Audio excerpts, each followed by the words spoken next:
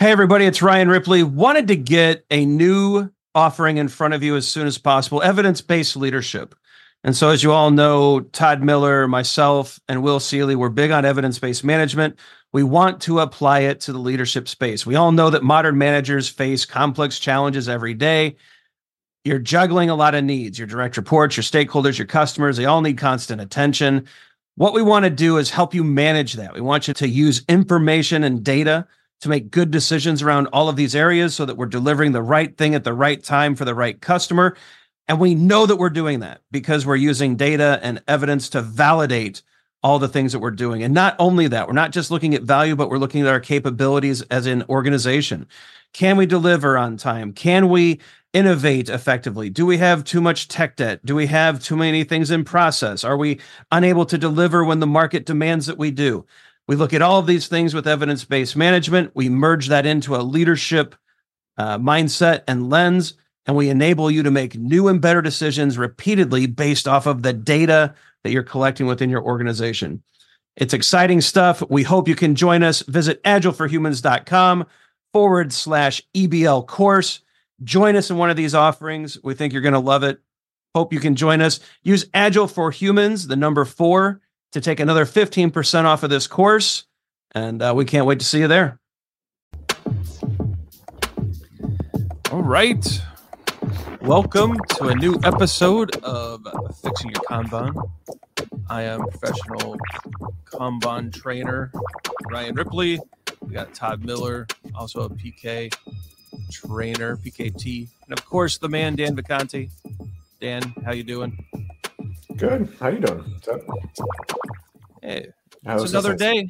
Todd, how's it going? It's going good. I got my, my Roses rugby jersey, my men's club I played for, sporting that today. Very good. Very good. Yeah. Nice now and we all dressed know up. Australian rules football is better, right? Everybody knows that. I mean, rugby is better. Rugby. But we're not here to argue about sports because I prefer American football. But, take that back, Dan. What's that? I said, take that back, Dan. at least there are no pads in rugby. At least there's that, Anyway.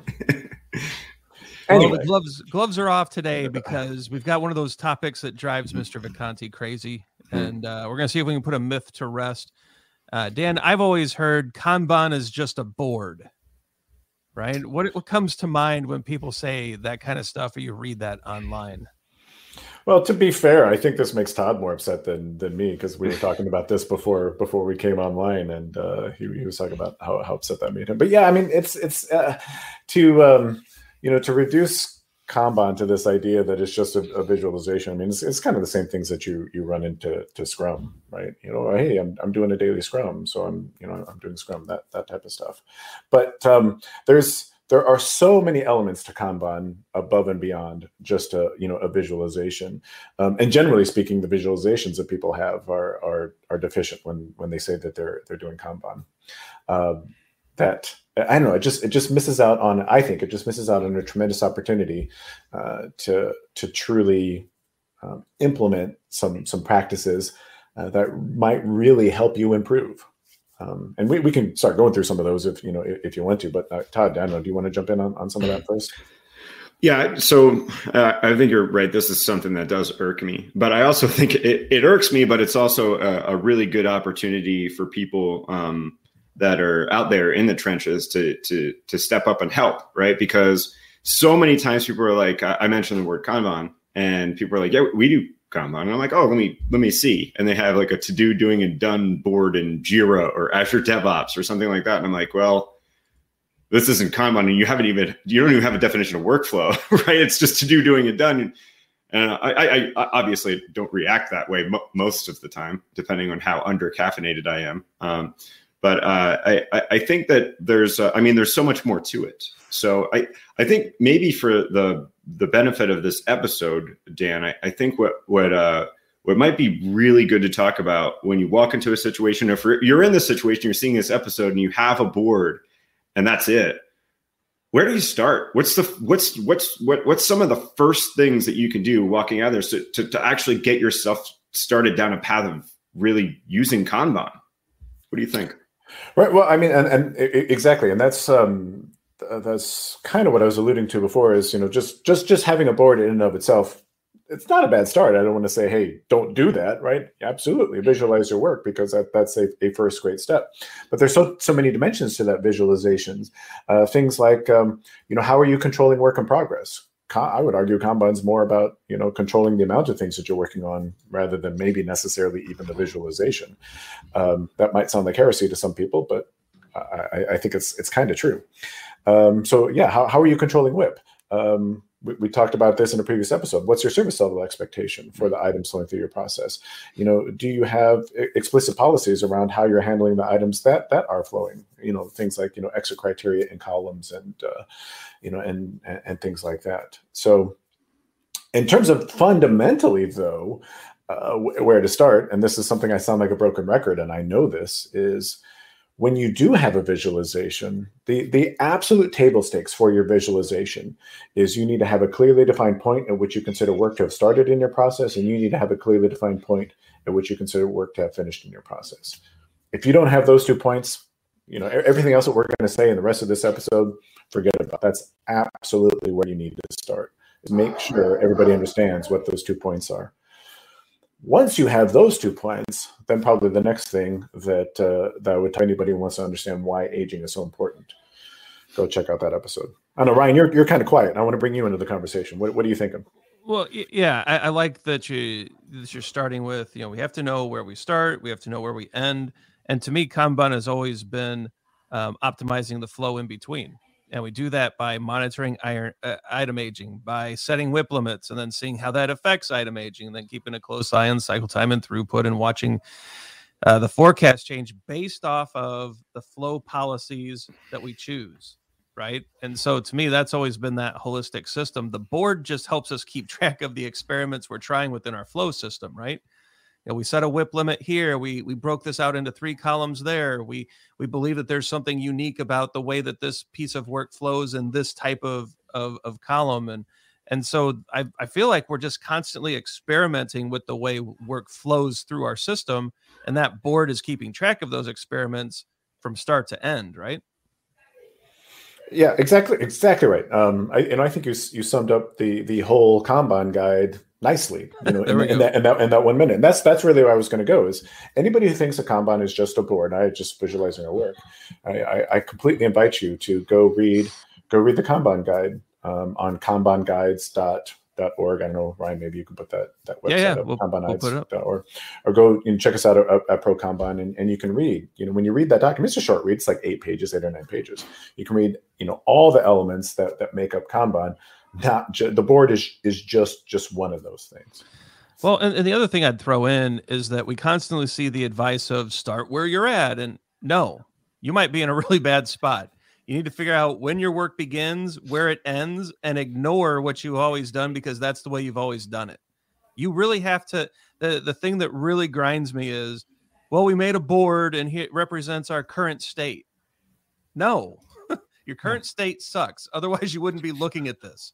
And so get to where work starts, get to where work ends, and then start, fun. It's a shift, and you are visualizing those experiments that are provoking that shift on your board. Don't start where you're at. Figure out where your work starts, figure out where it ends, read the guide, and use the board to keep track of all those great changes you're trying to make. What's interesting is to talk about where work starts, where work ends, and then starting to look at aging, right?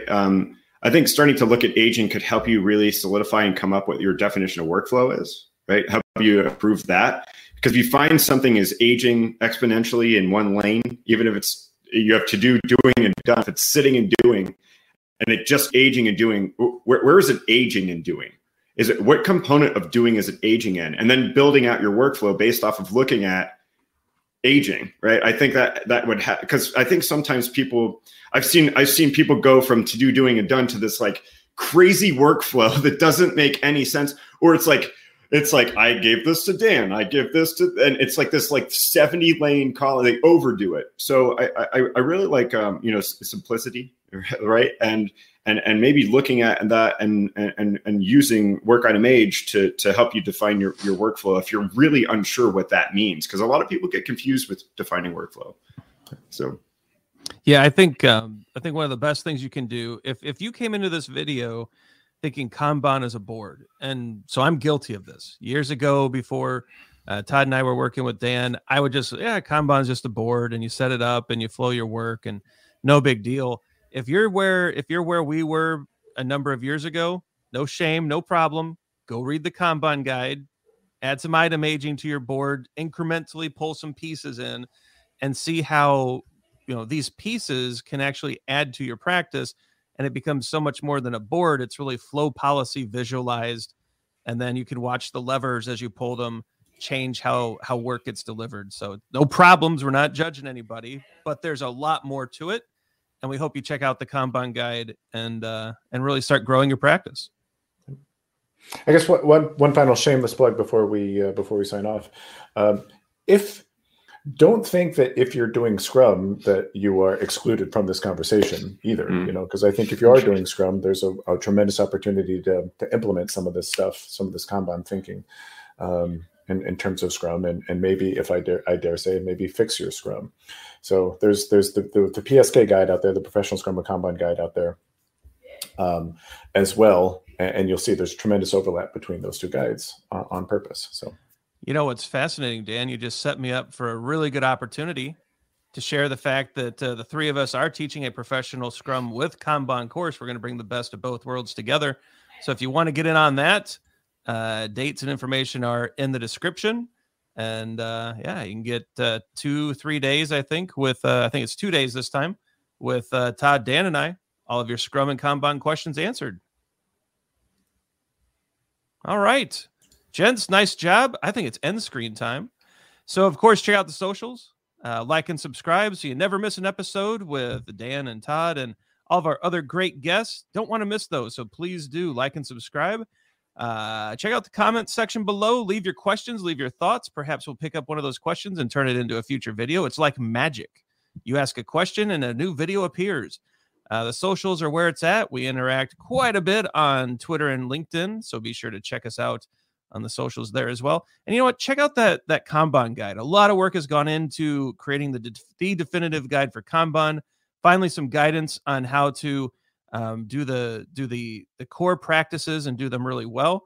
And so check that out. prokanban.org is a great place to find it, along with kanbanguides.org.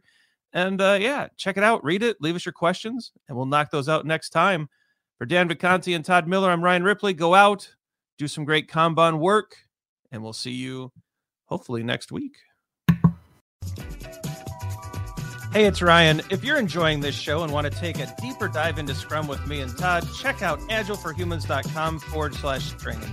Be sure to also look at the show notes to subscribe to our newsletter, get a copy of our book, Fixing Your Scrum, and learn more about working with us at Agile for Humans. Thanks for listening, and Scrum on.